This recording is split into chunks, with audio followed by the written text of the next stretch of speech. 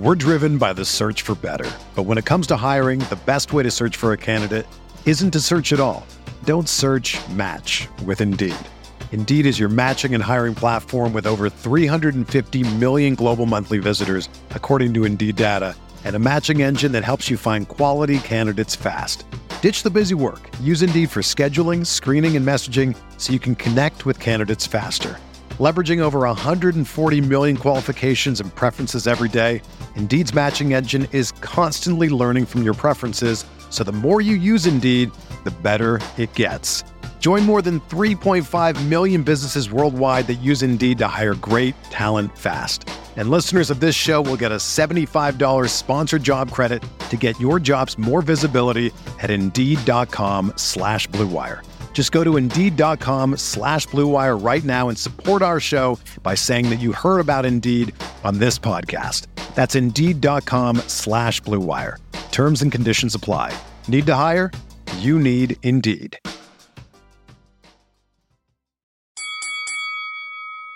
We're here.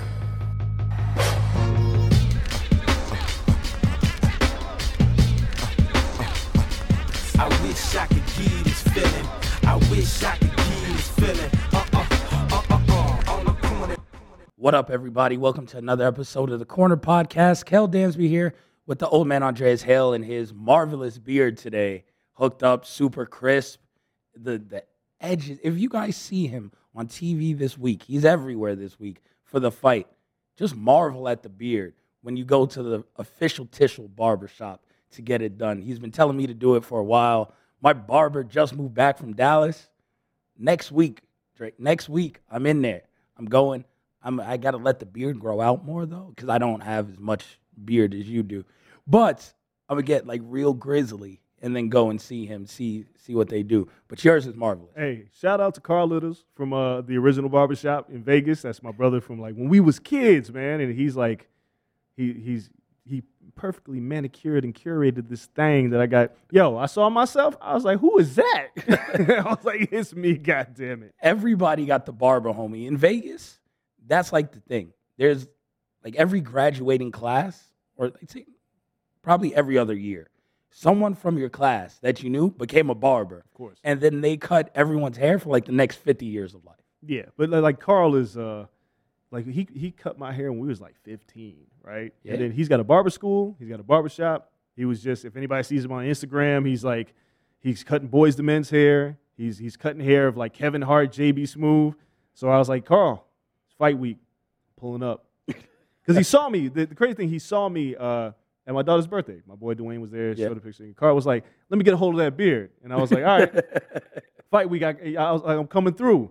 Because the last time he hasn't seen me since the pandemic. I hadn't been like to his barbershop. It's a different barbershop.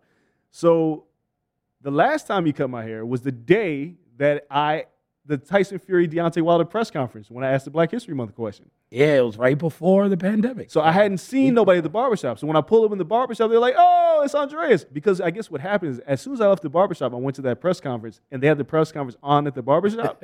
So when I appeared on the screen, the first thing Carl says was, I got to make sure I did this shit right. Like, I can't have my man looking up here all scruffy. So he's like, now that I know that you might be showing up on TV at any given moment, it's got to be tight. So hook me up. Barber friends are the best. I'm telling you, I'm going to go to the barber, even though no hair up top anymore. But maybe they shaved, like straight razor. Oh, I never had that done. Man, that's what I did to mine. I got sunburnt. I went to the Niners game. I got sunburned. Yo, I've never been sunburned in my life. And my wife laughs at me because, like, she gets sunburned off of, like, anything. So, got to make sure she has the sunscreen, all this. I had never been sunburned in my life until I started shaving my head. Oh, yeah, it'll get you. And I was like, yo, what the hell is going on? And it was, like, peeling, and it was all bad. Yep. So now I gotta keep the sunscreen for the dome when you're outside. The maintenance for this stuff, man. They'll tell you about that. Look, because I wasn't on the show last week. You had the show all to yourself, which is a scary thing. I won't listen to it. No, I didn't go, like, wild. People complained because I wasn't spicy enough. You stop. Don't encourage this man.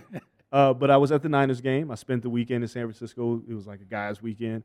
And I went to the Niners game, and I got like 6th row at like the 30-yard line. And I was super excited. And it was hot as shit. And I was like, I didn't have a hat on. And I was like, oh, man, what am I doing? And then I came back, and I was like, man, I need aloe vera on my dome because it's fight week, and it starts to peel. Like, Yo, man, this bald people problems. It Like, is. You It cats is. that got hair, you listen and you chuckling and shit. F y'all. Yeah. We got to protect this. When I got the sunburn, I really considered getting the LeBron. I was like, yo, this is it. I just got to grow my hair out, get the fake hairline. I can't take a sunburn. I don't know how people do this all the time in the summer. I'd rather get the Bosleys with the paint that drips if you do a little bit you too get much. the Jermaine Jackson. I considered it all. I was like, yo, listen, I can't do a sunburn. I'd rather people laugh at me. I get the Carlos Boozer. Where it's Don't real do the painted booze. on. Real painted on. Booze pulled up. I remember seeing that, and I was like, "There's no way." Like, look at that. Like, it looked like it was as black as your T-shirt, and there was like no texture to it. It was just like flat. He looked like a Grand Theft Auto character. Like, it looked ridiculous. Oh my god. Yo, I'm telling you, that's how bad the sunburn was. Because who catches their first sunburn ever at the age of 32? That's what happened. Makes no damn sense. So yeah, it had me reevaluating my hair choices at that point. But as you can see, I'm just smart enough to get sunscreen now, and I can rock the baldy. I'm feeling good. Feeling like a 1999 Jadakiss. Now I know how to really, rock the baldy correctly. We didn't come here to talk barbers, so Wait, we gotta have a new segment. Track. We gotta have a new segment because now that we have the studio, right? Every time I show up, I'm gonna put my feet. Oh, on the table? Yeah. Okay. So you got. I got the cork in the You Air guys will Force see Air the- Max 90s. Yep. The cork, all like literal cork, all right? Like you can put it in your wine bottle, Yeah. and they're fancy. So now, Kel, This guy's the Daniel Bryan of sneakers. He got just straight cork, like when Daniel Bryan had the hemp belt. Like you just real environmentally friendly out here. I'm going to try every show to have a different pair of kicks on. That's cool, but I'm wearing the same pair of sneakers. That's why every this is show. going to be a new segment. So they're just gonna see me rocking the same pair. Yes. Well, listen, I'll put them on table. You want to put them on table? Bong. My black DCs, the infamous fat tongue, laces only through 2 holes. That's how you do it. Like I'm skateboarding in 2002. Oh my! You kick pushing it? Oh, boy. That's the rule. The rule is you have to show your kicks. So Yeah, let's go. I mean, I'll meanwhile- leave right now. Who got a skateboard? Right now. I got my Godfather socks on. Oh, I got the no-show ankle joints, so you can see my tattoos on the ankle. Shout out to my Harry Potter Deathly Hallows tattoo on the right ankle. Next time I put that on the table. Tell you, this is about You to be know a new about segment. this. I'm straight nerd cultured out between the kicks and the Harry Potter tattoo. Look, we got a combat sports podcast, and we got we're gonna have a sneaker segment with like tattoos and anime, and people that are gonna listen to this. We're recording at the Blue Wire Studios. We're gonna start pumping this audio into the. Oh, they're gonna gonna be have like, "Yo, no clue what we're talking about." what are these black nerds doing? Like, what is this? I came to listen to about fights and people getting punched in the face, and we're talking about sneakers and nerd culture, Beards. yeah, manicured beards. Like, what a show! We're not even going to touch the topic of what you're doing after today's show, which may be a couples massage with a good friend of ours. So, yeah, it's a weird opening segment, but listen, we embrace it, Yeah. and this is the part people love. This is what we got to open up with. But we didn't even come here to clown. I don't know how we started clowning. This is what we do. It was supposed to be a serious topic. It's gonna to be a open serious today's show. topic. Man, I got smoked today for a special someone. Like a couple weeks ago was it Candace Owens, and she responded. Yeah, So she got smoked. she's still in your mentions or her people. Yeah, people still in my. It's Yeah. like the Candace Owens clown car of idiocy. It's a month straight. Yeah, they just don't stop. They But now, strong out there. Now we got another person who's not in my mentions yet, but I'm sure is going to block me sooner than later. Oh yeah, no doubt. Your getting blocked game is strong. So before we get to that, since we've hinted towards it, let me tell everybody else what else is coming up on the show. Yes, Sunday was a boxing show, but it's a big boxing week. So we're going back to back.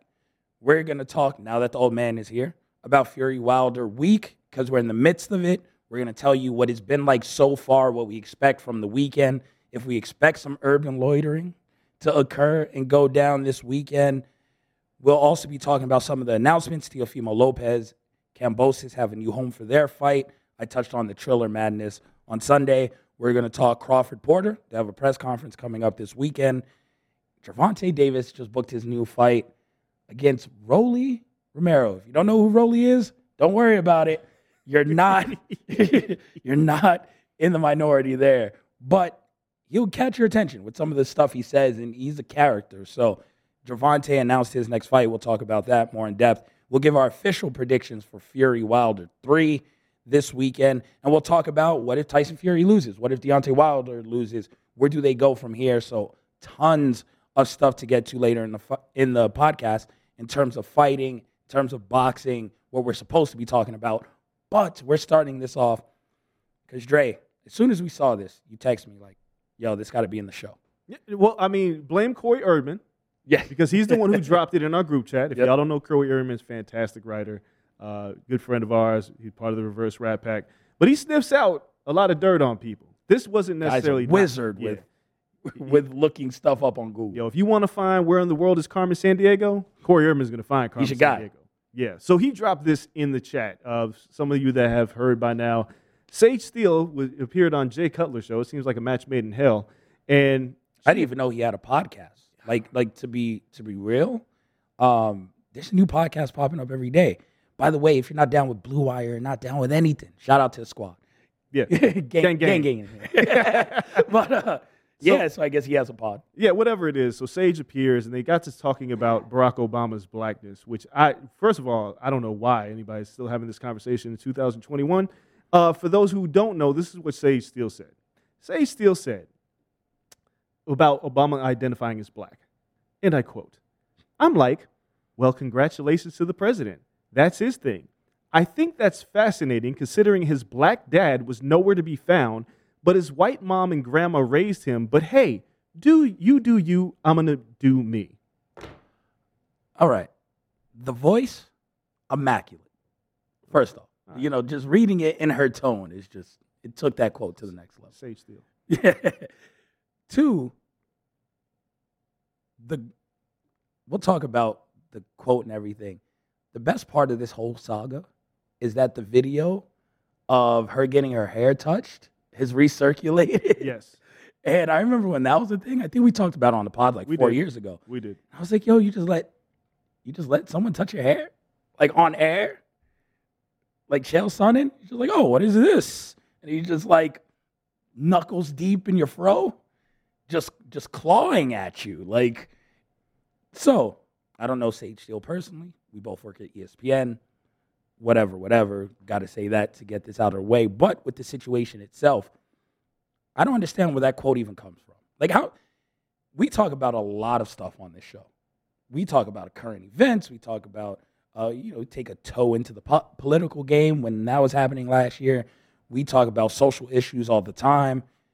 We haven't talked Barack Obama on this show 6 years, 5 years. Like, Barack just chilling. Like, He just caught a stray for no reason. He's somewhere on the beach. He might be in Hawaii. I don't even know where Barack chills right now. Chicago's too cold right now. So he got to get away. He's presidential. He's probably on the beach chilling, cigar in his mouth, like he's Braun after a playoff run, sipping a glass of wine. And they bring this to his attention. He's like, yo, what did I even do? Right.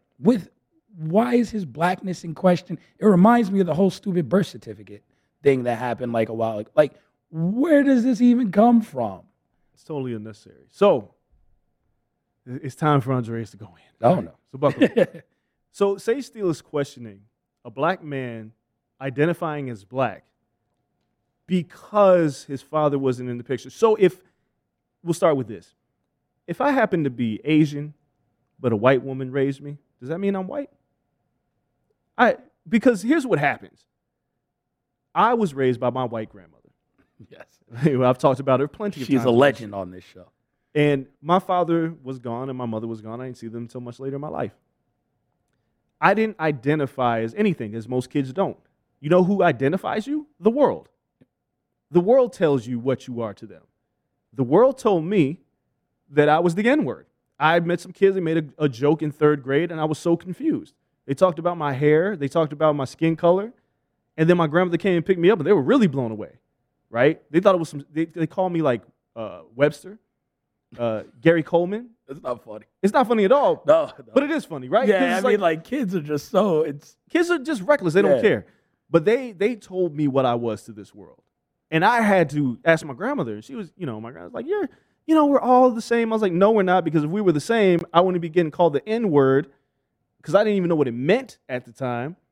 And now I have to acknowledge, like, I'm a black man in America, right? I didn't choose this.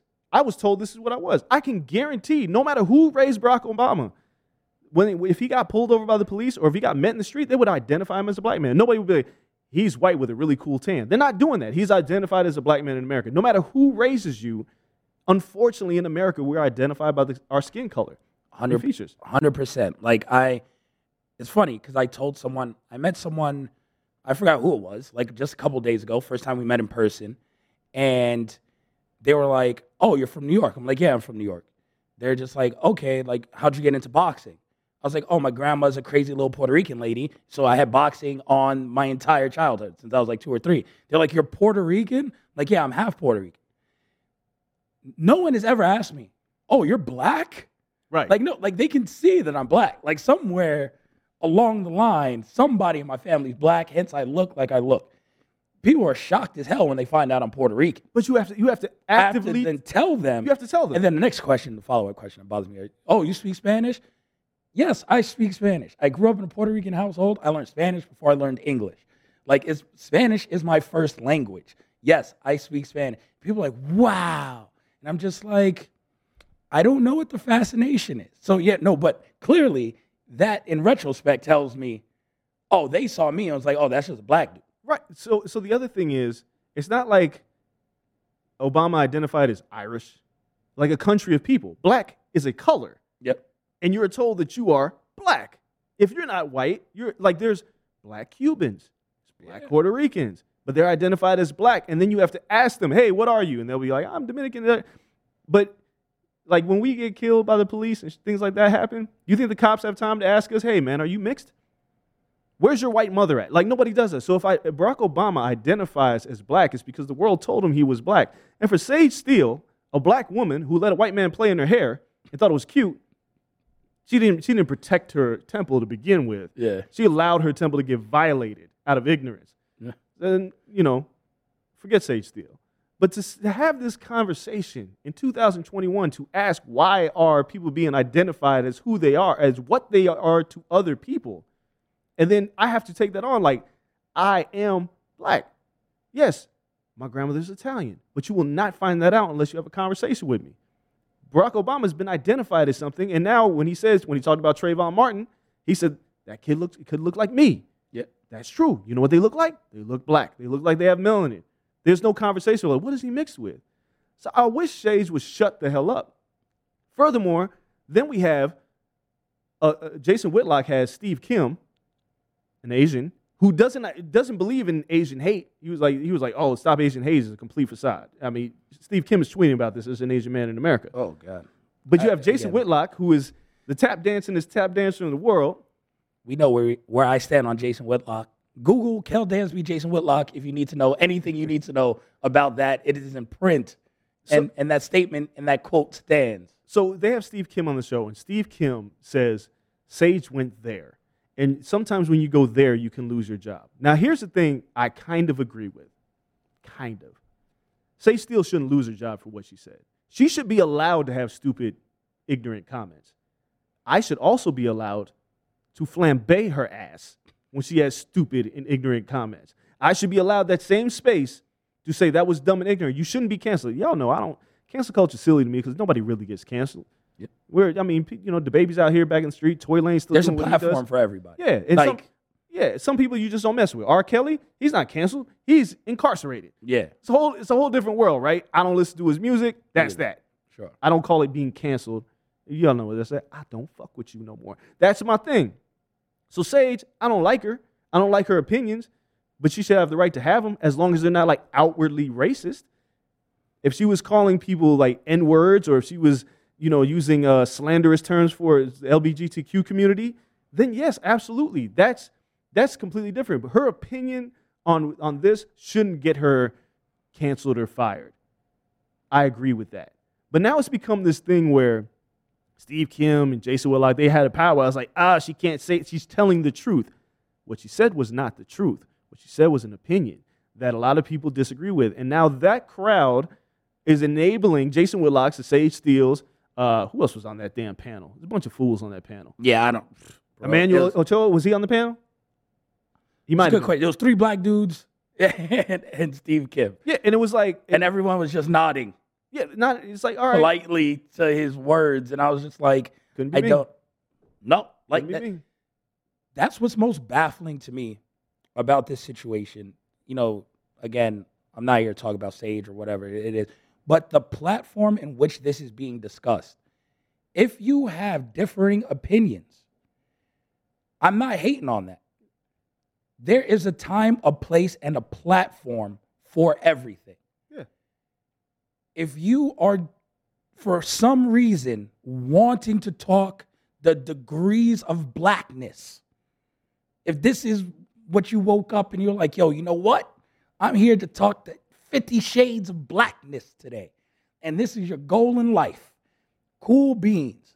But you better sit down and talk that talk with 50 shades of black people. Right. Because I'm not going to speak as a black man on LGBTQ issues as though I am knowledgeable, as though I am an authority, or on anyone else's podcast without someone of that community or multiple people from that community present. Because I can't tell you how trans you are or what you identify as, or the difference between gay or the spectrum or bi or anything else. I can't tell you why you identify as that or where you fall on that scale. And even if I was part of that community, I can't just, because she is a black woman, but she identifies differently than other people. Why would you talk about how Barack identifies on a podcast with Jay Cutler, who I don't listen to his other shows, but what the hell is he even supposed to say? I kind of feel bad for Jay Cutler. Because as a white guy, like you're there and you're just like, yo, I can't tell her to stop talking about blackness because that's not my place. If I agree with her talking about this person isn't black, what the hell am I going to do? He just sat there nodding like, okay. Like he was in a very uncomfortable spot. I don't know where he stands to this day because he was just like, he said nothing. He just let her go off the cliff. Like sooner or later, you just got to like look at her and be like, yo, let's move on. Because that's not the platform for that. If you want to get together and not a bunch of Whitlocks, because she could have said that same shit, take Steve Kim out, went to Whitlock's show, said the same thing. Everyone would have been like, oh, okay, yeah. Just nodding stupidly in the background too. Get to a platform. You do panels all the time. Of course. South by panels. There's NABJ. There's panels. Cool. Get together with a bunch of mixed race people who are black. That's not a struggle that you alone have. People grow up all the time not knowing their identity or not feeling a connection because maybe someone's dad isn't there and he's black, and so you harbor some feelings inside. And you'd be like, oh, you know, my other half stayed and I have that culture and everything. Cool. I don't eat grits because I didn't grow up eating grits. Like I flambe grits all the time. I roast people. Really people hate, my takes on grits. They don't taste like nothing.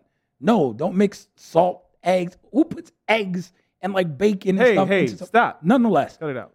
I do that, but I understand because I didn't grow up eating that. I didn't grow up with that in my household. I grew up with arroz con leche. I grew up with different things, Puerto Rican things. It's cool, but that doesn't mean that I judge my blackness off of that or other people's blackness off of that. And she wasn't in a place where someone could tell her like, yo, Sage, you bugging.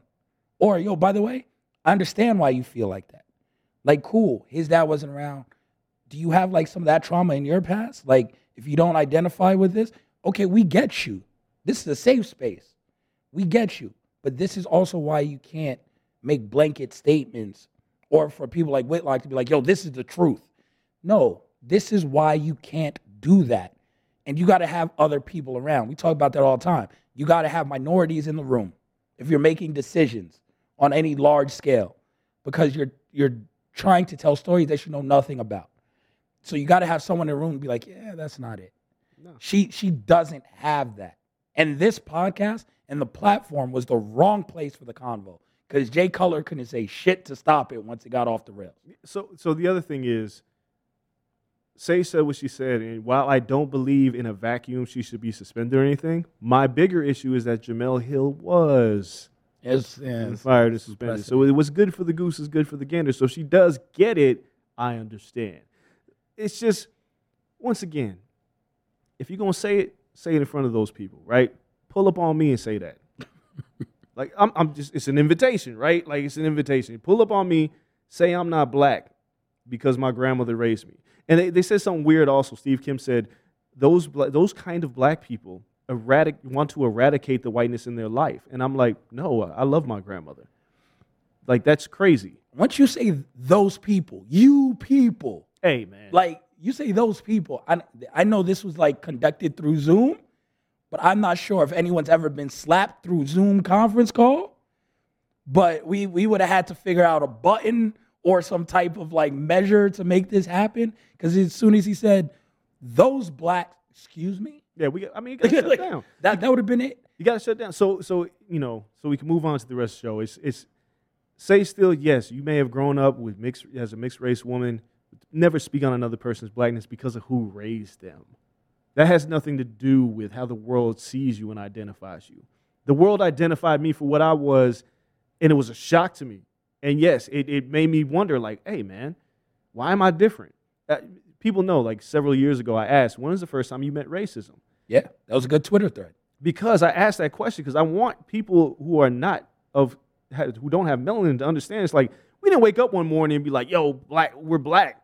Somebody told us that we couldn't play with their friends, or we couldn't shop here, or we were followed in a store. We didn't come into this world asking for this. We were told what we were. We were treated a certain way. We found out we were different because you told us we were different. And for Sage Steele to sit there and suggest, well, I guess, I find it fascinating. Ain't shit fascinating about it. This is the world we live in. Interesting that you mentioned that, because it got me thinking. Because there's people who agree with her, obviously. Of course. Willock's world. Yeah. But there's people in her mentions like, go Sage. Candace Owens, I'm sure, was like, yes. Yeah, like there's people like that. And it makes me wonder, because I don't have an answer to this. So I just ask it aloud. I wonder how many people haven't had that moment. They haven't had I am now really confronted with race and what I am. And I didn't grow up, because some of us grow up in diverse areas. In any fashion. I grew up in New York. There was 3 white kids in my entire elementary school. But they didn't really see race. Like, when you're in elementary school, like, they were chilling with everybody, blah, blah, blah. But I'm sure as they grew up and all their friends were black or Spanish, and everyone in the community is black or Spanish, and then they probably dated a black or a Spanish woman, and then you take her out of your community, and you see how people now look at you guys as a couple or something. And there's all regards until race hits you. And you'd be like, yo, I think I am white. Or like, yo, I am Italian. Or I am Jewish, and then I got a black. Like, and so race hits you in many different forms. I wonder if some people just haven't been hit by it. It may be very possible you can reach 48 years old and be completely sheltered. Yeah, they're insulated. There are people that are insulated to racial issues, or they experience them and go the other way. It happens, right? Like, if you're raised by a certain group of people who have a different train of thought, and you were confronted with something, there is the good black, right? Yeah, talk about that all the time. I've dealt with it.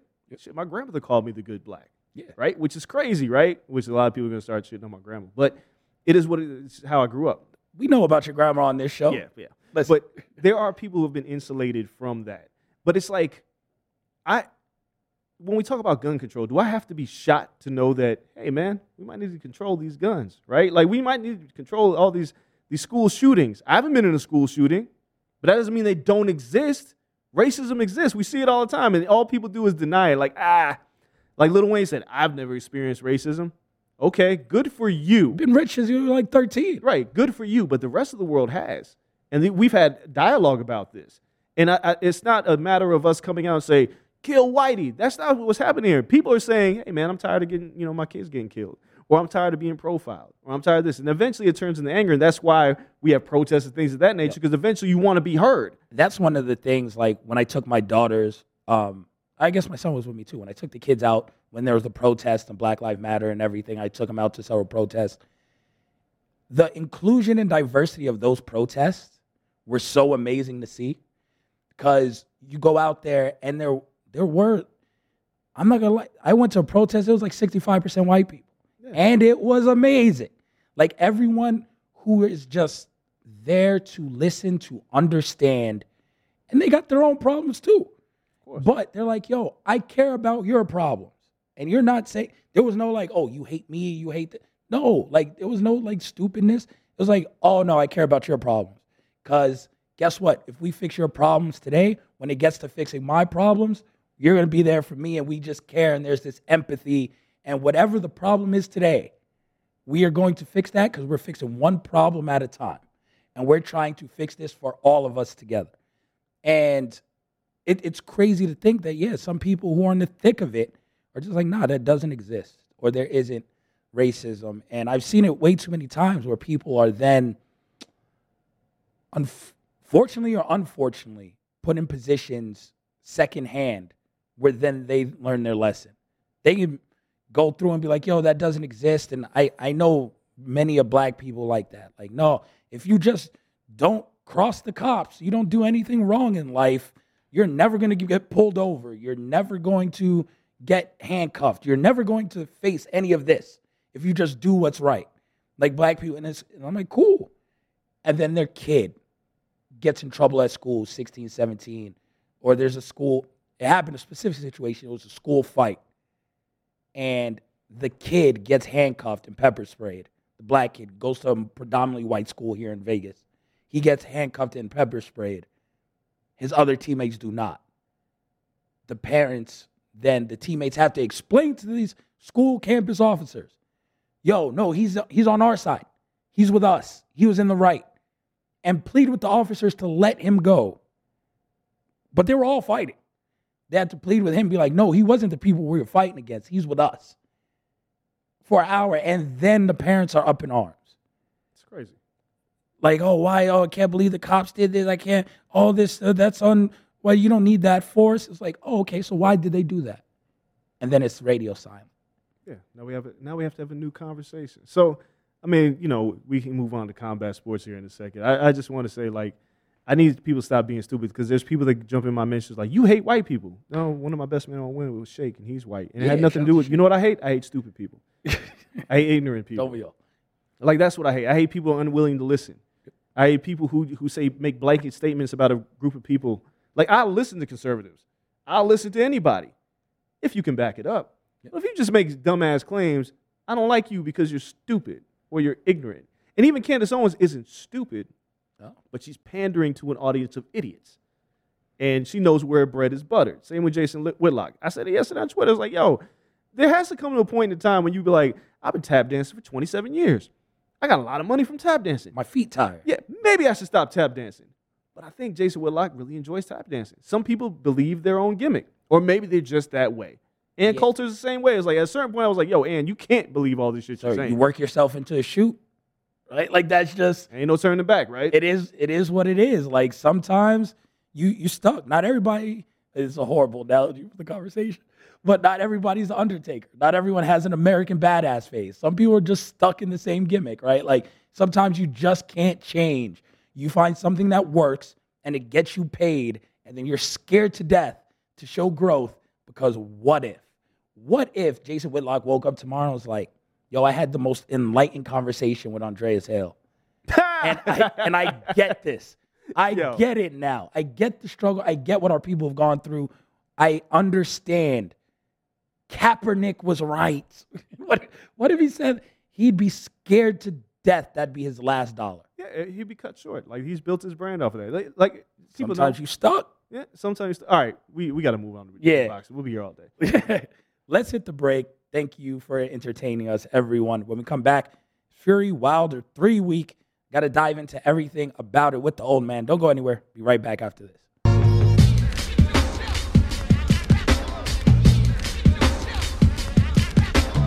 Hey everyone, it's Lindsay Rhodes, and I've got a new podcast, The NFL Road Show. Fun and kind of nerdy conversation about the NFL every Monday, Wednesday, and Friday. I've got some amazing guests that are joining me. I'll be breaking the huddle with the top stories, previewing games. We'll get you set for the weekend fantasy with our Fantasy Friday episodes, and we'll answer some of your questions as well. So subscribe to the NFL Roadshow on Apple Podcasts, Spotify, or wherever you get your podcasts.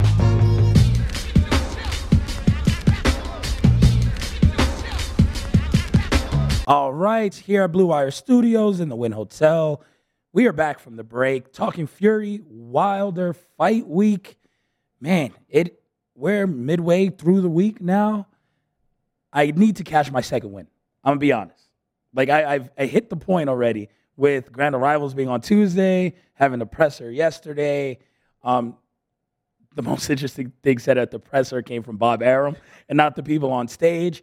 But I feel like Thursday is like the lull. We get to record the show. We get to talk about it. And then Friday it builds up. Saturday it builds up. And then Saturday night, the beauty of Deontay Wilder, and we'll get into this, in the second segment, but the beauty of Wilder is no matter what we saw last time, no matter what we think we've seen already this week, he always has a chance to win. Always. Because that right hand is unmatched. Hey, I liken him to a special player named Joey Gallo. It's all or nothing. He's all or nothing. Don't break my Yankees' heart right now. Well, they already have their hearts broken. It's over. The Yankees are home. Still mourning. It's a wrap. It's a wrap. See, but that's the beauty of Deontay Wilder. He always has a puncher's chance. He's the epitome of a puncher's chance. Yep. The living embodiment of a puncher's chance. This has been an interesting fight. What have you seen from the two fighters since they've arrived? Because we were at Grand Arrivals. I was following it around, doing social stories. I was in the locker room, both of them. You were in the locker room with both of them, interviewing them. Nice little picture walking with Deontay Wilder. Humble brag. You got the interview with Tyson Fury as well after that. What do you take away from their demeanor early on in fight week? Maybe that was even different than the last fight, the second fight they had. Okay, so I spent time with Deontay first, right? And I was the only one that was back there in the room. He did a few Zoom interviews, and then it was me and him walking. And I asked him, not even about the excuses. I just asked him about, when did you know something was wrong? Because you've talked about energy, because I don't feel like getting into the excuses, because I think it's been beaten. Yeah. The problem is he believes this, He's right? still sticking by it. He believes, doubled and tripled down. He believes that Fury loaded his gloves. Yes. He believes that Mark Breland spiked his water. He believes that, he said his bicep was injured. Okay. He believes that there was a conspiracy for him to lose. Yes. What else? There's more. He believes the ref was in on it. Yes. The commission. He believes the suit was too heavy. He believes all these things. Yo, that suit was stupid big, though. Like, if there is the suit was too heavy. I don't know how much it weighed into everything. No pun intended. But look, if you stuck with one excuse and just was like, and not the Breland thing. The Breland saved your life. The gloves. You can do the gloves because, and it happens in all Fury fights. Like, if you go back and watch Tyson Fury's fights, he's just unorthodox, right? But there's other people who fight the same way. He does do like this weird floppy backhand jab. Yeah. So his gloves, because he's a gigantic man, or gigantic gloves, and he understands that gloves that size, because the weight is all the same, but the size of the glove, he understands, there's a lot of surface area on here, and he understands how to kind of cheat the game. And when he throws a hook, instead of hitting you with just the little part on his knuckles, he'll flop the whole thing in your grill, and you're just getting stocked and slapped by a giant glove. So he knows how to play the game, but there's visual proof of that. You can do screen grabs. You can do you can blame the gloves. Somehow he did have a dent on the side of his head. That's just from getting mollywopped. He just got punched in the face. Like he said, it was an egg weight in the glove. And JD's was in there when you're getting your hands wrapped. There were people in that locker room when you're getting it. Like, I was in the locker room chilling. Did you see an egg weight? There was no egg weight. I was chilling. The man was singing while he was getting his hands wrapped. So here's the thing, right? So as I'm walking with Deontay, I asked about energy. And I was like, was it fight night? He was like, no, it was like the middle of the week where I felt like something was wrong. And in my head, I said, why didn't you just say that? From the beginning, why didn't Deontay Wilder say, it was a bad week. I had a bad night. A lot of things went wrong. I can't pinpoint it, but it's a multitude of things. I think people have been more accepting of, hey, man, you had a bad day at the office. Yeah. That's fair. You had a bad day at the office. You got beat up. You got embarrassed. Now, the thing we talked about was like, You lost, but the bigger story here is you have the opportunity for a redemption song. Everybody likes a comeback story. Boxing's built off of it. Muhammad Ali lost to Joe Frazier. Muhammad Ali was supposed to get skunked by George Foreman. Muhammad Ali has losses, and he's come back from just about all of them until the end of his career. And that's a bigger story than being undefeated. Why didn't you just say, I'm going to get mine? He had a better night at the office than me. I'm going to come back and get mine. But he didn't say it. He gave us every excuse, which this is where the issue is. If you are not accountable for losing a fight, like if me and you are playing a game, spades, how about that? And I believe you're hiding spades, right? Like you and your teammate keep whooping us. And I'm like, yo, you just got to be hiding cards. And if I believe that, that means I don't believe I need to get better than you. You just need to stop cheating. Yeah. And that's how I'll beat you. Deontay Wilder believes that, even though he keeps saying like reinvention, all this stuff, in his heart, he believes that if Fury cheated, all I have to do is do me and prevent him from cheating, and I can beat him. The problem with that is, 3 rounds into the fight, if the same thing is happening again, then you realize, oh, damn, I'm just getting whooped. Yep. He wasn't cheating. And he will mentally check out if that happens.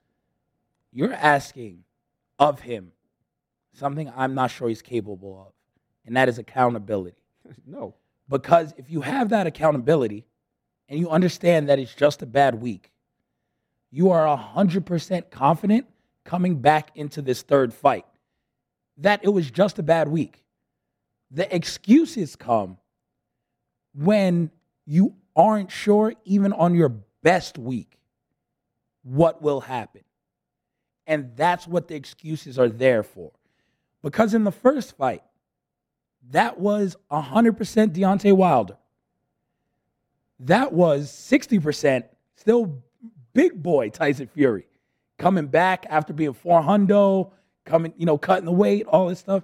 He said he wasn't even in shape. He definitely wasn't in shape like he was this last time. No. And he looks in pretty good shape this time. Not as yoked as he was last time, but he looks in really good shape. So you're telling me 100% you could not be 60% him. And Deontay's like, damn, that's kind of rough. He took my best shot twice at 60% and then beat me in every other round. I went back and watched that fight. That night, I was like, a draw, perfect. 4 rounds to 8, 2 10-8 rounds. It's a draw. They got it right. I went back and watched that fight. The only rounds Deontay Wilder won is the rounds where he knocked Tyson Fury down. And the 12th is questionable as a 10-8. Right. Because Fury got up and started putting the paws on him. So that was a 10-9 round in my mind. So now Wilder's like, yo, not only did I hit him with everything, celebrate. He got up and put it on me. If this was old school, you're talking about Ali, you're talking about Foreman, Frazier. They went 15. How many times Ali won in the 14th, in the 15th? If this was 15, Wilder gets stopped in the first fight. Yeah. So Wilder then, the second fight was just an extension of what we saw in the 12th round. Fury eating the right hand, pressuring him and bullying him.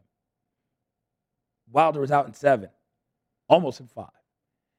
This time, I think Deontay Wilder knows it's only getting worse.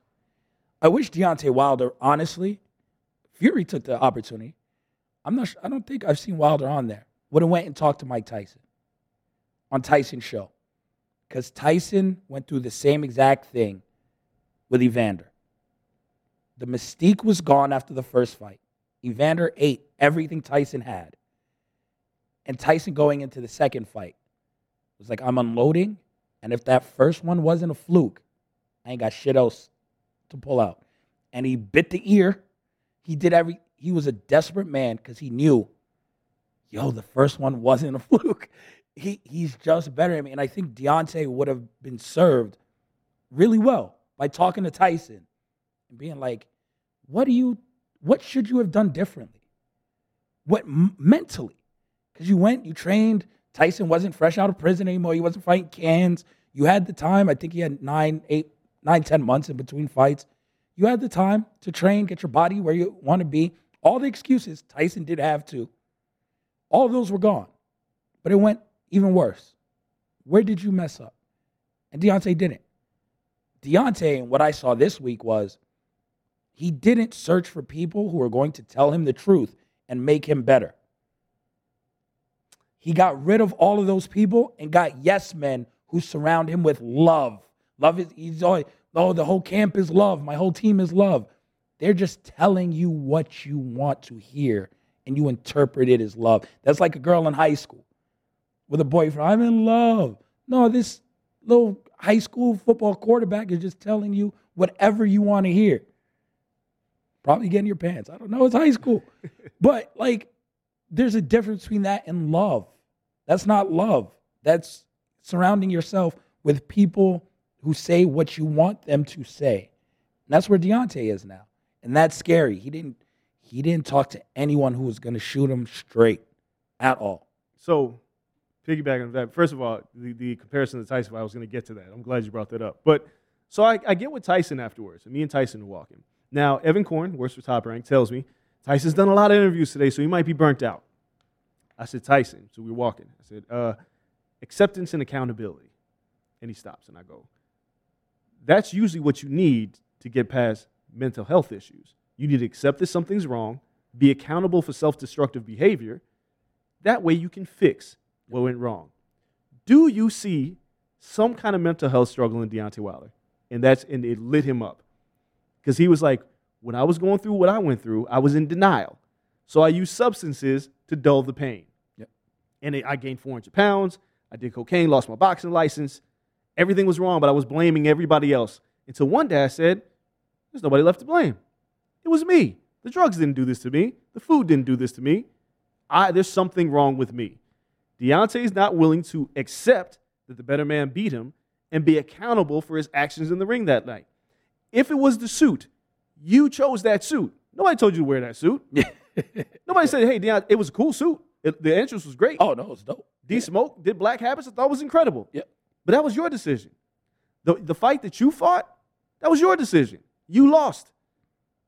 He's not accountable. And Tyson said, I could get Deontay help because I see similar things in him that I saw in myself. Granted, vastly different journeys. Yeah. But if a man's not willing to accept that the better man beat him, what do you do to fix the problems? The other thing that you mentioned was very clear. The person that saved your life, you fired.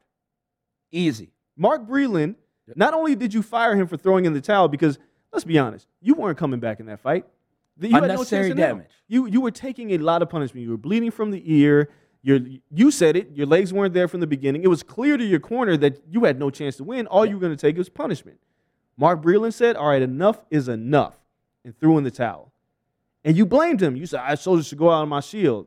Nah, man, you're getting whooped. Live to fight another day. You got a rematch clause. Like, we need you to have some semblance of a brain by the time we get to this rematch. Like, you just can't take another half of the fight beating. Yeah, so if that's the case, and you're mad at Mark Breland for throwing in the towel, all right, fine. You can be upset. You want to be a warrior, but you fired him. He's like, well, you know, if I worked at like a grocery store and you didn't listen to me, you'd be fired, right? But that's you have a boss mentality. These are your trainers. These are your people that are teaching you how to fight and trying to save your life.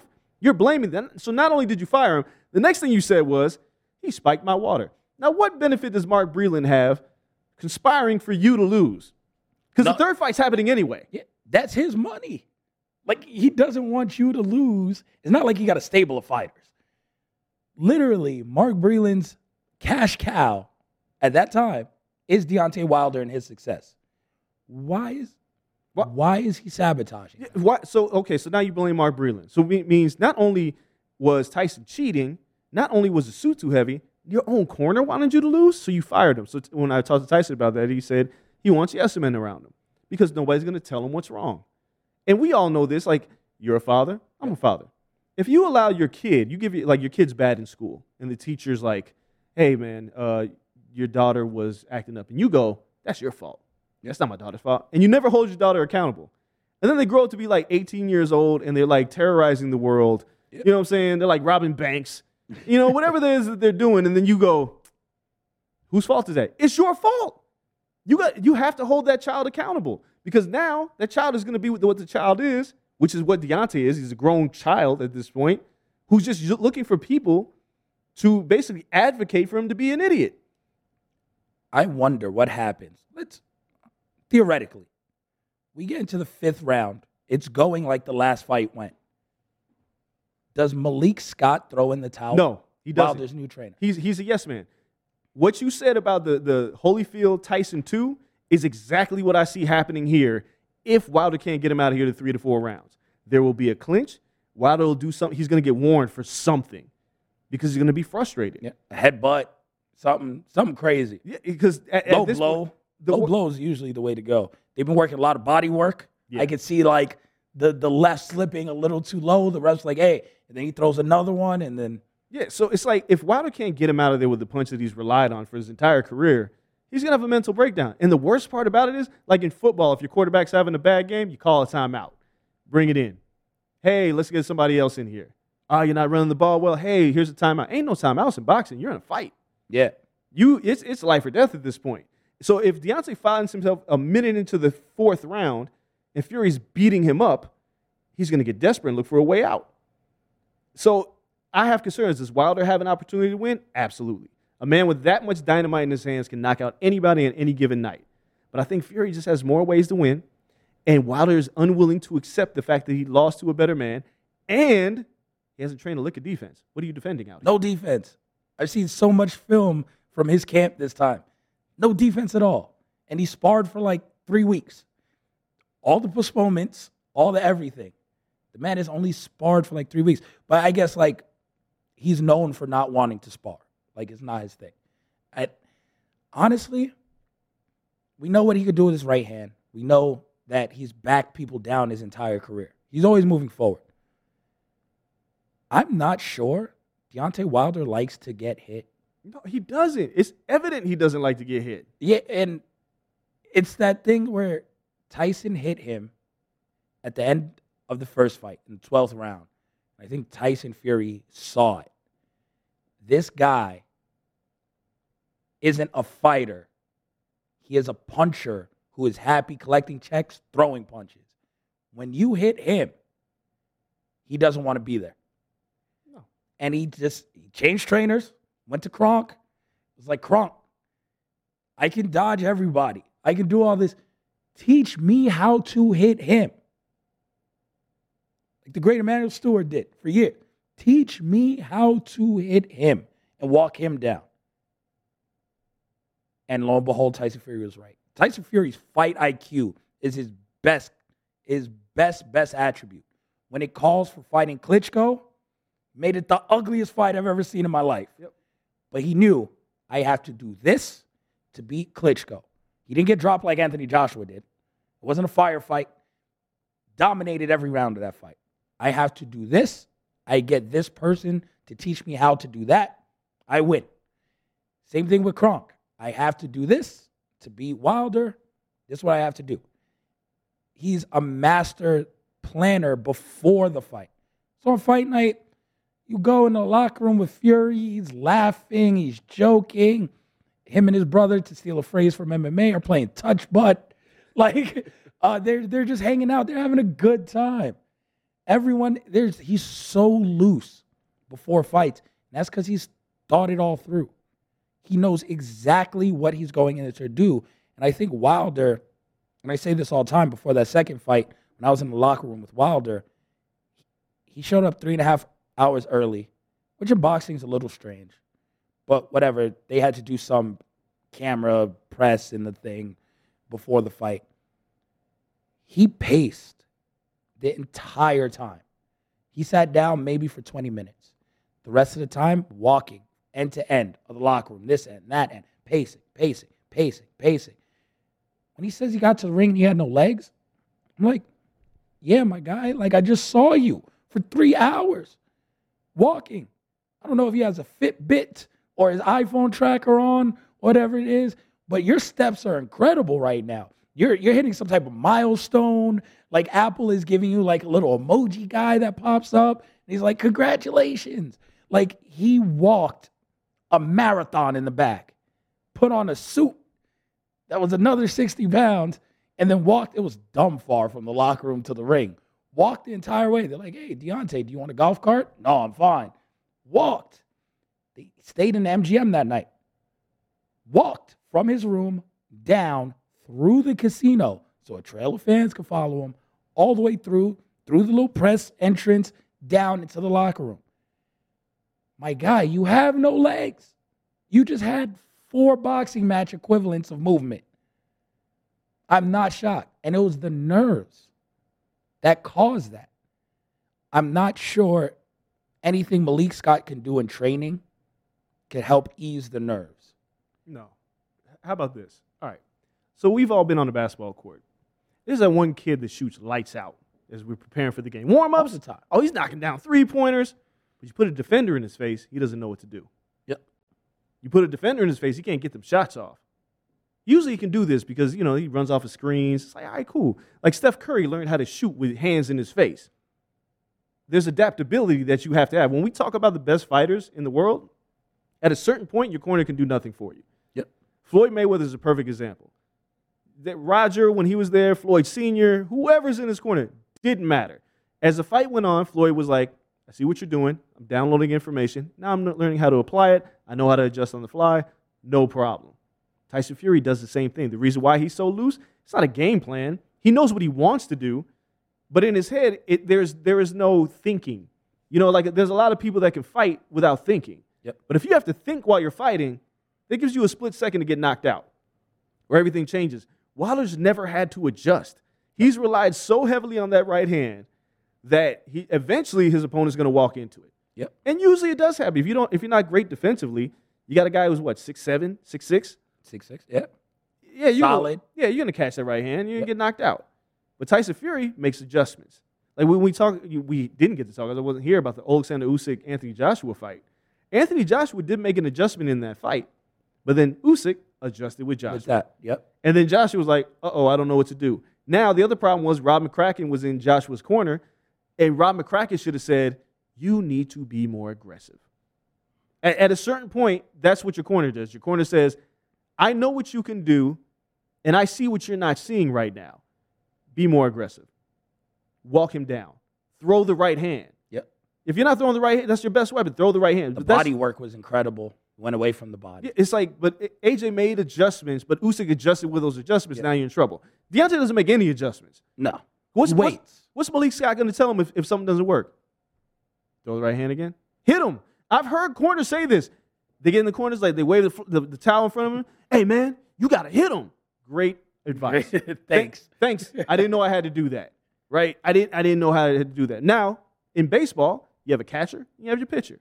Catcher has signs. Pitcher decides what he wants to throw and what he doesn't want to throw. This is all based on numbers and everything else, who you're dealing with at the plate. If the guy at the plate doesn't know how to adjust to your fastball off a changeup, chances are you're going to get a couple of those after the changeup. You're going to get an off-speed pitch, right? But the pitcher understands that the catcher is calling the signs and he's waving them off. He's deciding what he wants to do. In boxing, there is your corner in between those rounds. At least with a pitcher, each pitch, Yeah. you get to make a decision. In boxing, it's a minute and you can't adjust. You've done cardio. 2 minutes of cardio is a long time. Well, a 3-minute round is forever. Especially when you're getting beat up. Oh, yeah. And it's just when you get rocked, I'd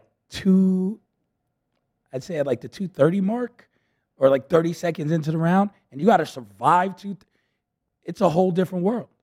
A whole different world. People try to clinch. Wilder, that happened to him, he never recovered. The first time he got rocked, he never recovered. He was never able to slow his breathing down. He got back to the corner.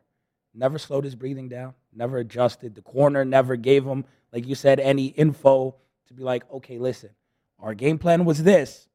You're a little woozy. For a round, we'd have to just circle away from him. He's walking you down. You're trying to step into it. No, that was the game plan before you were woozy. Now you got to circle the ring, buy some time, clear your head, and then we can get back to the game plan. No one told him this. And I have no faith personally that Malik Scott is going to be that guy to tell him these things. Or, as you pointed out, for Deontay to listen. That's the He thing. fired the guy who tried to help. What do you tell a man who's paying you and now has this boss complex? Because the best fighter-trainer relationships are partnerships. Exactly. I'm not your employee. We are a team. It doesn't matter. If I tell you something, we are a team. You have to take that into account. NFL players, every sport, people make more than the coaches. The coaches tell them what to do. I don't care. Yes, if you guys suck, I'm getting fired as a coach. But you're still listening to me. That doesn't mean you have anything over me. And Wilder doesn't understand that. So with this fight, we'll see how it plays out. Again, just like you said, the only way I think of him winning is landing the right hand. That's it. If you can land the right hand, cool. If someone's betting on Wilder and they bet anything other than Wilder by KO, you're throwing away money. You're throwing away, like, Just look, if you're going to bet Wilder by KO. And if we go even pat Wilder KO under 7. that's it. That's it. Wilder's not going to score the late knockout. No. Because I think his temperament is not going to allow him to be in the fight that long, right? So it's Wilder by knockout. Fury, win any way he wants. Yep. If he wanted to frustrate Wilder and beat him up for 12 rounds, Definitely could. and then dare the corner to stop it, which I think he's going to do. Going to play with his food a little? Yeah, I think he's going to beat him up and then like look at his corner a few times. Be like, you guys want to fix this? Hey, we're here again. Yep. And I'm totally fine beating this man up. I'm totally fine with Man got a family. Yep. Now got kids. The other Wilder denial that blew my mind, he was like, you can't punch. He put you down, bruh. 3 times.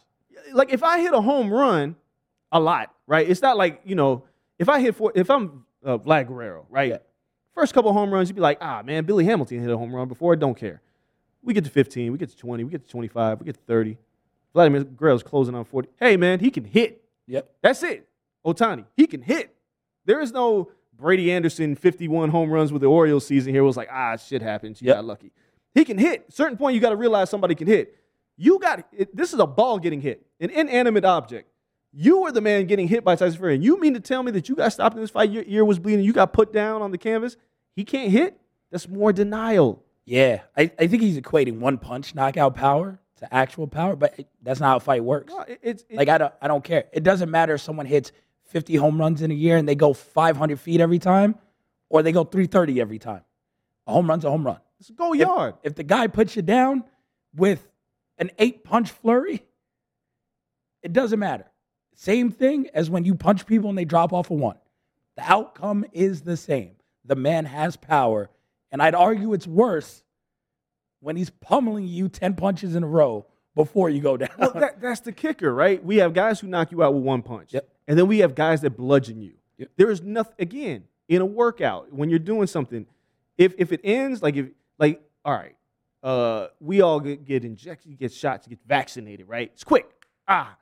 Shit, got my little vaccination. I'm good. I get a shot. Good. But if they keep sticking you with a needle over and over again, that's not fun. Shout out to all my people with tattoos. Right? Like that is a long-term thing that you have to deal with. And mentally, you don't want to do this anymore. You want to be out, right? There's a lot of people who get tattoos halfway done. They're like, I can't take it. Yo, I can't even fathom that. Yeah. It's like we're halfway there, and it's like, I can't take it. Yeah. They throw in the towel. Yeah. Hey, Bingo. bring it So it's full like circle. you look at Deontay Wilder, and he's saying the man can't punch, but he bludgeoned you for 6.5 rounds so the fight would stop. That's worse. Yeah. You have a nearly 300-pound man punching on you for 6.5 rounds. And when you talked about the scores, 17 of the 18 scores, 3 judges, 6 rounds. 17 of the 18 scores in that fight for Fury. I don't know who gave Wilder, I think, the second round, right? One judge gave him the second round. I guess he hit Fury with 2 good right hands that Fury ate like they were nothing. Yeah, so, all right, but you lost 17 of the 18 rounds. Yep. In your head, you have to go and say, I have to be able to outbox him. What do I do differently? What am I refining? He was better than me on that night. How do I fix this? Yep. I don't think Deontay Wilder could do it. I think Malik Scott's going to be a very good trainer in this corner, but I don't think Malik Scott can get to Deontay Wilder to make him adjust in this fight. Tyson Fury, I believe, is going to stop him one way or another. This fight does not go the distance. All right, so you're taking Fury, TKO. I'll take Fury as well by TKO. But if I had to put money on it, because Fury is a favorite, Fury going the distance and choosing to bludgeon him is a bet I really like. I like Fury by unanimous decision if I had to put money on it because, yeah, I think there is a point where Malik Scott and no one else in that corner are brave enough to throw in the towel again. And Fury will see this and beat him for 36 minutes. And honestly, it'd be up to the ref to say, I'm not allowing this to go anymore. Hey, how about this which one? may not be the case either. How about this one? We have to find the betting line on this. If there is a line for disqualification, put a little bit of money on it. Little dough on that DQ. Yeah, I think, I think if Tyson Fury chooses to bludgeon him, Deontay's going to try to find a way out. If he can't knock him out, he needs to find a way out. Again, you guys listen to this show, and it sounds like we're just piling on Deontay Wilder. He's the best one-punch knockout artist in the game today. Yep. But he's facing an opponent who is taller than him, heavier than him, and more skilled than him, with an incredible chin. Can Wilder catch him? Absolutely. I don't see it happening, but I do think a man who has not been accountable and is not making adjustments is going to find a way to check out, either by TKO or DQ. Real quick, because our last break, we'll head to break, come back, and real quick talk about the other announcements we've had this week, because we'll just leave that to the second, to our last segment. But if Fury, it's more fun if they lose. If Fury loses, what's next for him? Oh, that's a tough. Okay, so we have Dillian White fighting Otto Valen, Yeah. and we have, Derek Chisora and Joseph Parker doesn't matter. No, not for them. But if Dillian White ends up being the mandatory, I'm very curious if the WBC enforces it, because Dillian White has been like the mandatory for a long time. On Thursday, they said they would enforce it. I fully believe that they will. And maybe because it's clear that Anthony Joshua is probably going to go with the immediate Usyk. Yep. Like I like AJ for that. I like his team for that. It's a bold thing. Maybe you shouldn't do it, but it's like, hey, man, you can't hide. So if they're going to do that, I think it's totally fine for both Fury and Wilder to take a fight in between. Yep. If Fury loses, Wilder fights Dillian White if Dillian White beats Otto Valen. And Tyson Fury fights Andy Ruiz. I'm not mad at that. I like Fury Ruiz possibilities. I think Fury would then reevaluate, and just wait and try to get whoever is undisputed in 3 fights. I don't think Fury just wants. I don't think he. I don't know, he wouldn't be inactive, but I'm Yeah. saying like he does enough to keep his name in that picture, because Wilder's not going to fight him again. No, Because at this point it'd be a draw, a win, and technically they should run it back again. But I don't think Wilder takes the win and runs, So if Fury does win and Wilder loses. and Wilder loses, one, American heavyweight boxing hinges heavily on this fight. Yeah. Because without Deontay, the best heavyweights in the world are all across the pond. Or Andy's there. He's there, but he's got to show us something again, right? Oh, I like Andy with Reynoso. He looks good. Yeah. He looked great against Areola. No. You know, Jared Anderson's on this card. He's the future of American But- heavyweight boxing, but that's a long way off. again, if Jaba's on the card, none of these guys are in the immediate future in the heavyweight No. division. Deontay's got a lot of pressure. If Tyson Fury beats Deontay Wilder, where does Wilder go? He retires. You think it's over? I think it's done. I do too. I think he's made enough money. Yep. Him and Telly Swift are out here promoting fragrances this week, which I Yes. also find very odd. You're in the Telly? biggest, You're in the biggest fight of your life, and you're like, check out my wife's fragrance. I'm not saying there's anything wrong with promoting your wife's brand or you and your wife's brand, but how about you wait until after the fight? Yeah, I can't call it. My wife said shout out to her fashion choices though. Deontay Wilder's wife's been killing. Oh, it. Telly. I mean, she looks fantastic. Yeah. So But, okay, so like- Wilder retires. Wilder says, "That's it. I'm done. I got enough money. I'm going home. I don't need to do this anymore. I got a lot of kids, and I can feed them." Yep. Does Tyson Fury go after Usyk, or do you think Tyson Fury ends up having to fight his mandatory, which could be Dillian White or rematch with Otto Valen? I think Tyson Fury wants to fight his mandatory. Think so? Yeah, I think he would love to fight Dillian White. Bob Arum yesterday said he wanted to stage that fight in Vegas, and Fury has a home out here now, as well as his home in England and everything. So he splits time.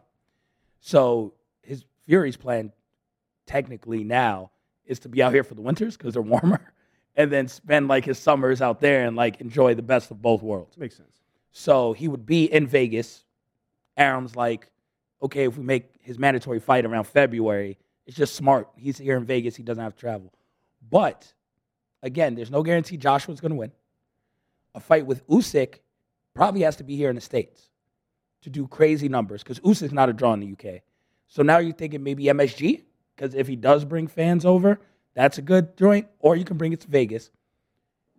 I think Dillian White is the chance, maybe Tyson Fury's only chance for a return home fight It's a big fight out there. in the UK. Yeah, it's a big fight out there. I think this is his only chance to get that. Now that AJ to me is gone. I'm just taking that out of my head. If it happens, amazing. But in my head, if Usyk beats AJ again, AJ's out of the picture for now. Because, by the way, AJ can lose twice to Usyk. Then Fury beats Usyk for any reason to become undisputed champion, and he'll fight AJ. Yeah, if AJ works his way. Yeah. So, I mean, for now, it's out of mind.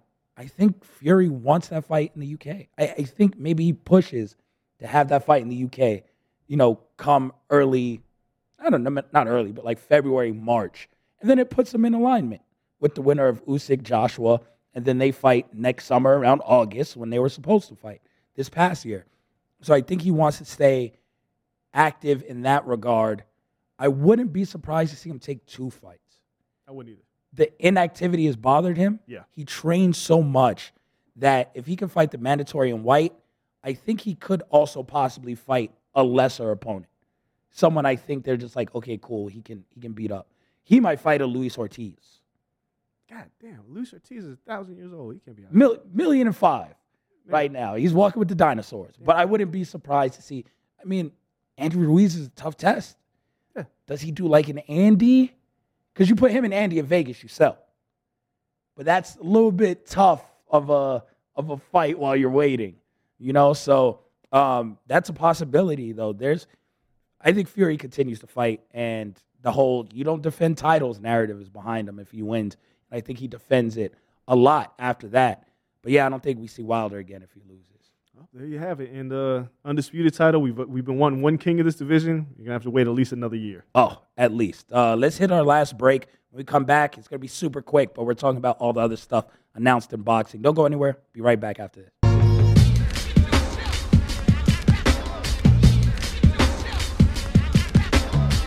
Pele leaned in and said something to Freddie. Don't let them change you. Keep working on what makes you different and what makes you special. It was great advice, but it caused me some problems. But what could change Freddie Adu? Soccer is going to explode, and it's going to be around this kid. We were the Beatles. Everywhere we went, it was the Freddie Show. And with that came the expectation, and with that came the pressure. New episodes of American Prodigy drop Tuesdays from Blue Wire Podcasts.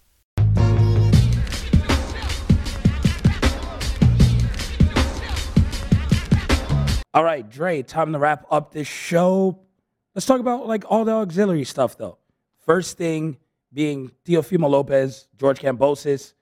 Supposed to be on Triller. Supposed to happen on the 4th. That date has passed. It was supposed to happen on the 16th. Triller couldn't get Kambosos to agree to that. They challenged to the IBF. The IBF was like, no, Triller's bugging. And Triller tried to get ahead of it. It was like, no, we don't want to promote the fight anymore. We're out of that business. We don't want this fight. They're continuing on with a fight card in Brooklyn anyway, which they're paying the site fee for the Barclays and recouping none of that money.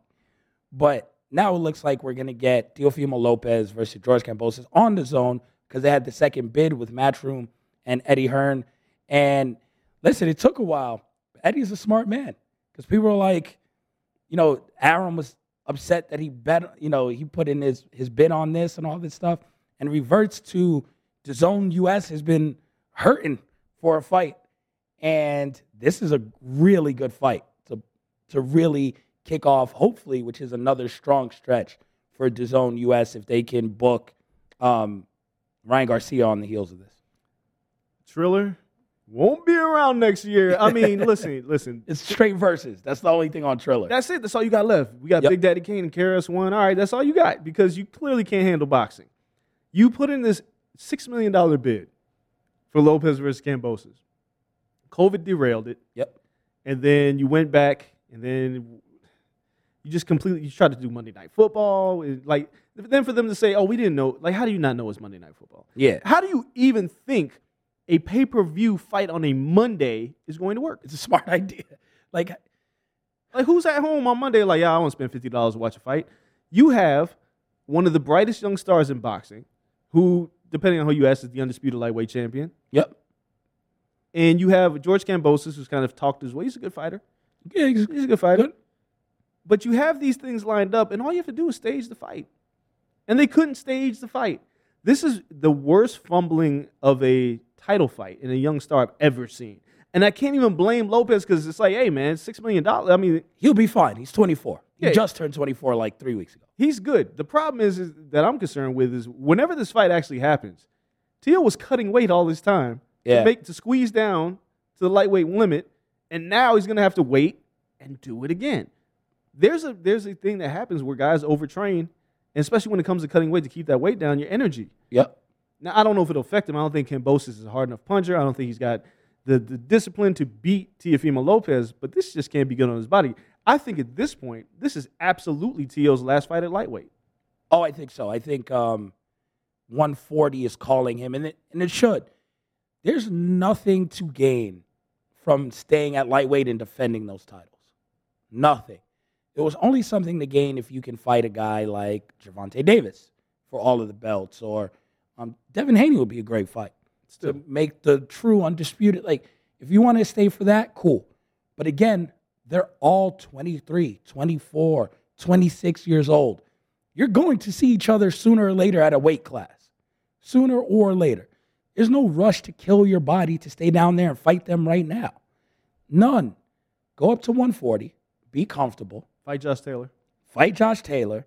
Because, again, if you give up your belts and move up a weight class, you become the mandatory challenger to whatever belt you gave up. Newsflash, you just gave up all of the belts. You're the number one contender for every sanctioning body because you were undisputed champion. So when you do that, and that's false because I think they make you choose one. That's why, like Bud Crawford, when he went up after being undisputed, he went up to welter, and they just like, yo, what belt do you want? And he had to choose like the WBO or whatever he is. Yep. So, but still, you choose one. You're in the same stable. You have a chance at winning them all.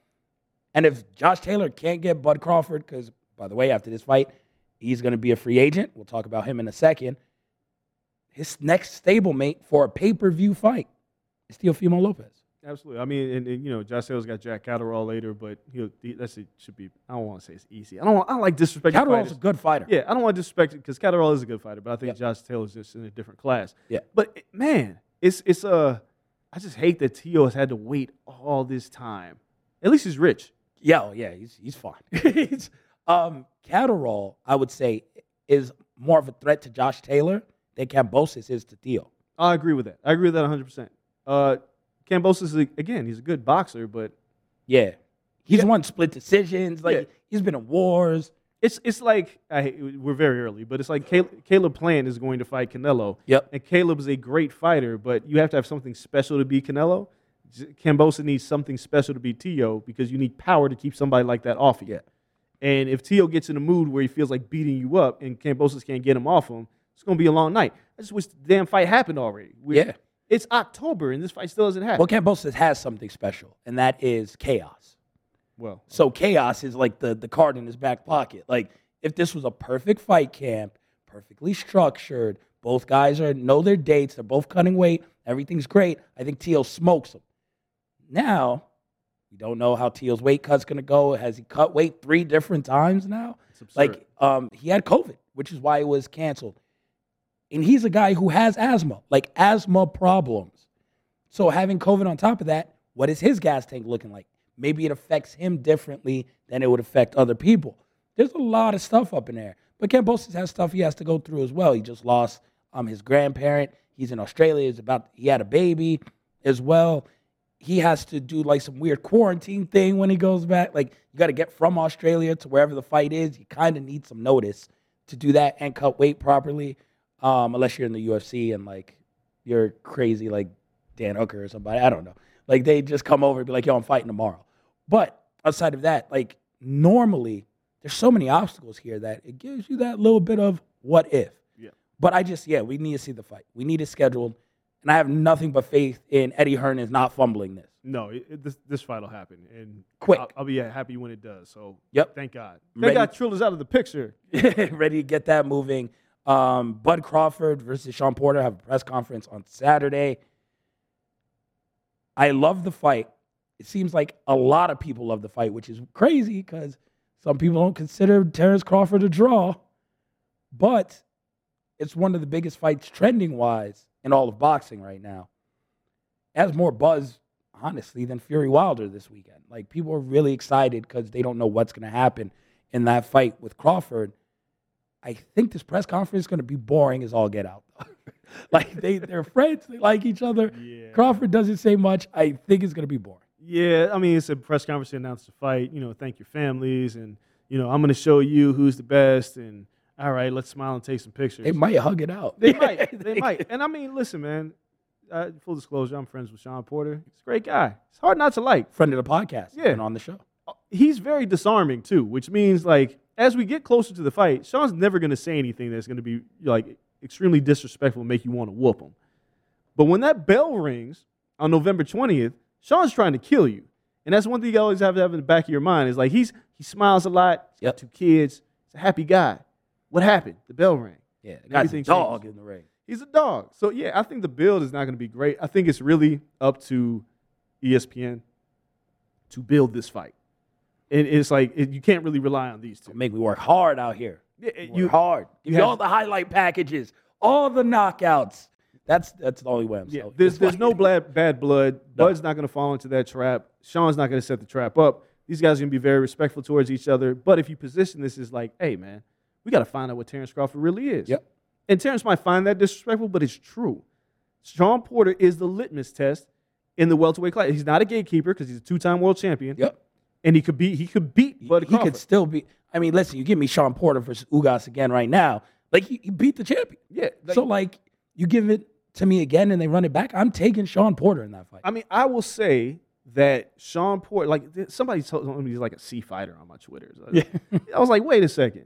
Sean Porter has Who's a B fighter? Yo, Sean Porter has, now that Manny Pacquiao's gone, the best resume in the welterweight division. Yeah. He has literally fought everybody. And there's not a single opponent, Kell Brook, Ugas, Errol Spence, Danny Garcia, Keith Thurman, that can say, I beat up Sean Porter. All those fights were hell. Errol Spence went through hell facing Sean Porter.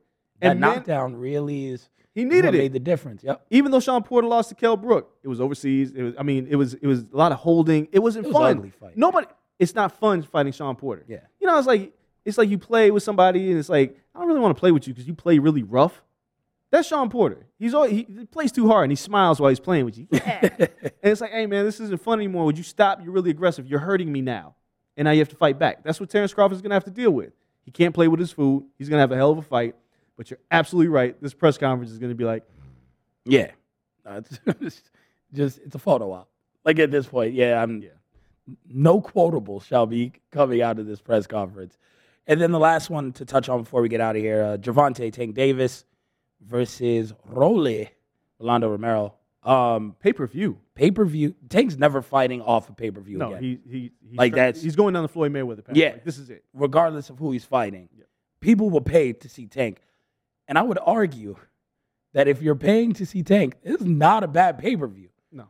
Because you're guaranteed a stupid knockout in this fight. Like, you're guaranteed something that looks like it's straight out of a Looney Tunes cartoon. Like, Tank is going to try to separate this man body from spirit. Yeah. And we may see it just rise up out of him. Hey, yeah, I think if you have a certain kind of light bulb, you can see the spirit leave the body. They need to light up the arena with these things. That's it. Rolly Romero is a decent fighter.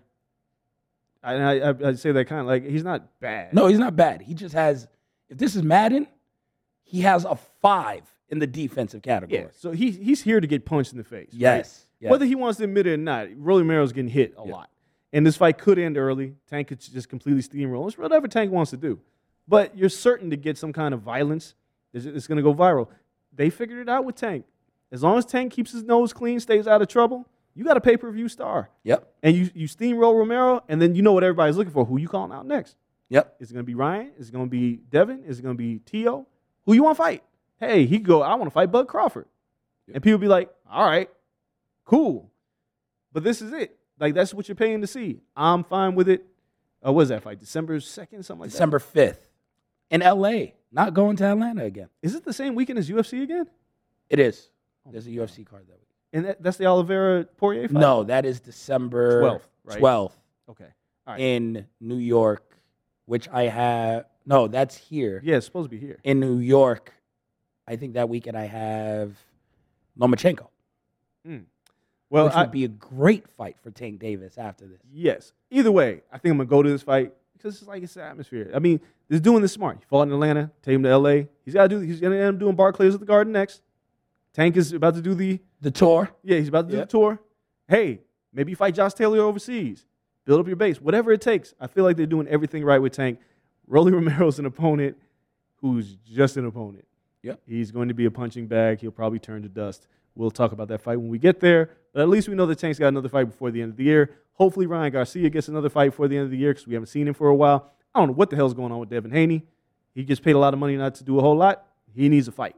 If he wants to stay on the same level with the rest of the crew. To be fair, it's not his fault. It's not. Jojo Diaz is his mandatory now. He doesn't really fight. It looks like it's going to be Jojo versus Ryan, the battle of the mandatories. How stupid is that? It's ridiculous that the sanctioning body is like, yeah, cool, let's do that. But nobody wants to fight the champion. Wait, nobody wants to fight the champion. No, because the champion isn't a pay-per-view guy. He doesn't sell. DAZN doesn't care about pay-per-views, but it's not as big of a fight, and he makes fights boring. It is, and that's a nod to his talent. That is his skill set. He makes it look easy when he beats people. If a matchup is tough, he can make it ugly and survive, and you're not going to starch knock him out, in my opinion. No. So it's one of those things where it's like, yeah, I think I can hit Jojo Diaz more. Jojo Diaz is like, yo, if I knock out Ryan Garcia, I'm gaining way more clout than fighting Devin Haney. So he's a man where it's not cool to fight him. And Matchroom, he's technically a free agent. But with Eddie Hearn still at the helm, they don't really have too many people on the roster they can throw at him right now. It's just stagnant for him. He's going to have to take someone who's like Teofimo's fought already or Lomachenko has fought already. Like, you got to go through the retreads here to just stay busy. He has to stay busy. And one thing before we go, you know I'd like to see Tank fight? Really? Who? When I'm looking at it, Mikey Garcia at 140. A step-up fight for Tank. Mikey hasn't fought for a while. Mikey is a free agent. Well, Mikey has a fight. Oh, yeah, coming up, like, in a week. Yeah, and nobody cares. No, he's looking to fight Regis after that. Yeah. Mikey and Regis, which is cool, which could still probably be around January, maybe. If they pull that off, DAZN USA needs them. I mean, Regis just signed with Richard Schaefer's group. But he's still looking for that fight. Yeah, of course. By all regards, him versus Mikey. You know what? I'd love to see Tank fight the winner of that. He's got options. And, and let's be real, Schaefer and Mayweather have had a good relationship. Oh, of course. That is not why, the thing with soured with De La Hoya and Gold. Like, listen, Schaefer and Mayweather have made a lot of money together. Yeah. I'd be shocked if Schaefer and Mayweather are like, yo, Tank needs to step up. Regis is a good fighter. Belt or no belt. Yeah. That's one hell of a fight. And Regis is offensively minded. Yeah, You've seen that against Taylor. That'll be a war. And Regis more than likely be like, absolutely. Oh, Regis take that fight. And Regis believes he wins that fight. Absolutely. And I couldn't tell him differently. Regis is a really good fighter. He is. That Taylor fight was really close. So that's our show for today, though. I feel like we talked a ton of boxing this week. We appreciate you guys for tuning in. As always, we appreciate everyone here at Blue Wire Studios and the Wynn Hotel, everyone in production. We love you guys back there. Everyone passing by, thank you guys for stopping, watching, and listening. Hold on. This is breaking news for me. Uh-oh. Going to get a massage. Andreas Hale, WWE World Champion, Big E, getting a couple's massage. Hey, man. It's so silly because it's the opposite of his dream match with Goldberg. It's the opposite of big meaty men bumping meat. Nah, this is Danny DeVito and Arnold Schwarzenegger from Twins having a conversation. That's what we're doing. That's my brother. He's in town for the fight. He was like, hey, he was joking and was like, we should get a couples massage. And then he was like, I'm not actually joking. I need a massage. But if you want to join, that's cool. And I was like, all right, well, this sounds really, really strange. And I was like, but then I was like, you know what? Like, you getting the works. WWE champion? Yeah, I want the works too. Tag along for a massage. I just pictured the tables like in the same room and you guys just like next to each other. I told E when we saw him earlier, I was like, E. He was like, you told him, you're like, yo, make sure I get a medium robe. I was like, E's probably going to get a medium robe too. Like, E's t-shirts are like a small. Yeah. Now, it should fit over one pec, but somehow he stretches it over his gigantic man chest. Right. So, I don't know, man. Enjoy your massage. I'm so happy for the both of you. We appreciate everyone out there. Follow us on Twitter at @cornerpodcast_, on Instagram at @cornerclub4life. Shout out to Network Blue Wire once again. Shout out to all of the sponsors. Until Sunday, to recap the madness that is this weekend, we'll know who won by then, and we'll see what the fallout is. We're out. Peace. Everyone is talking about magnesium. It's all you hear about. But why? What do we know about magnesium? Well, magnesium is the #1 mineral that 75% of Americans are deficient in. If you are a woman over 35, magnesium will help you rediscover balance, energy, and vitality. Magnesium supports more than 300 enzymatic reactions in your body, including those involved in hormonal balance. From functional medicine doctors to mental well-being and female hormone experts, we all know that magnesium is the one mineral to improve all aspects of well-being and health. But which one? Magnesium Breakthrough from Bioptimizers, the trusted choice recommended by leading experts with 7 best-absorbed forms of magnesium to ensure your body receives the support it needs for overall well-being. Go to bioptimizers.com/balance today and use code BALANCE10 for 10% off. Support your journey to wellness at bioptimizers.com/balance. Magnesium Breakthrough from Bioptimizers, your foundation to optimal health and vitality.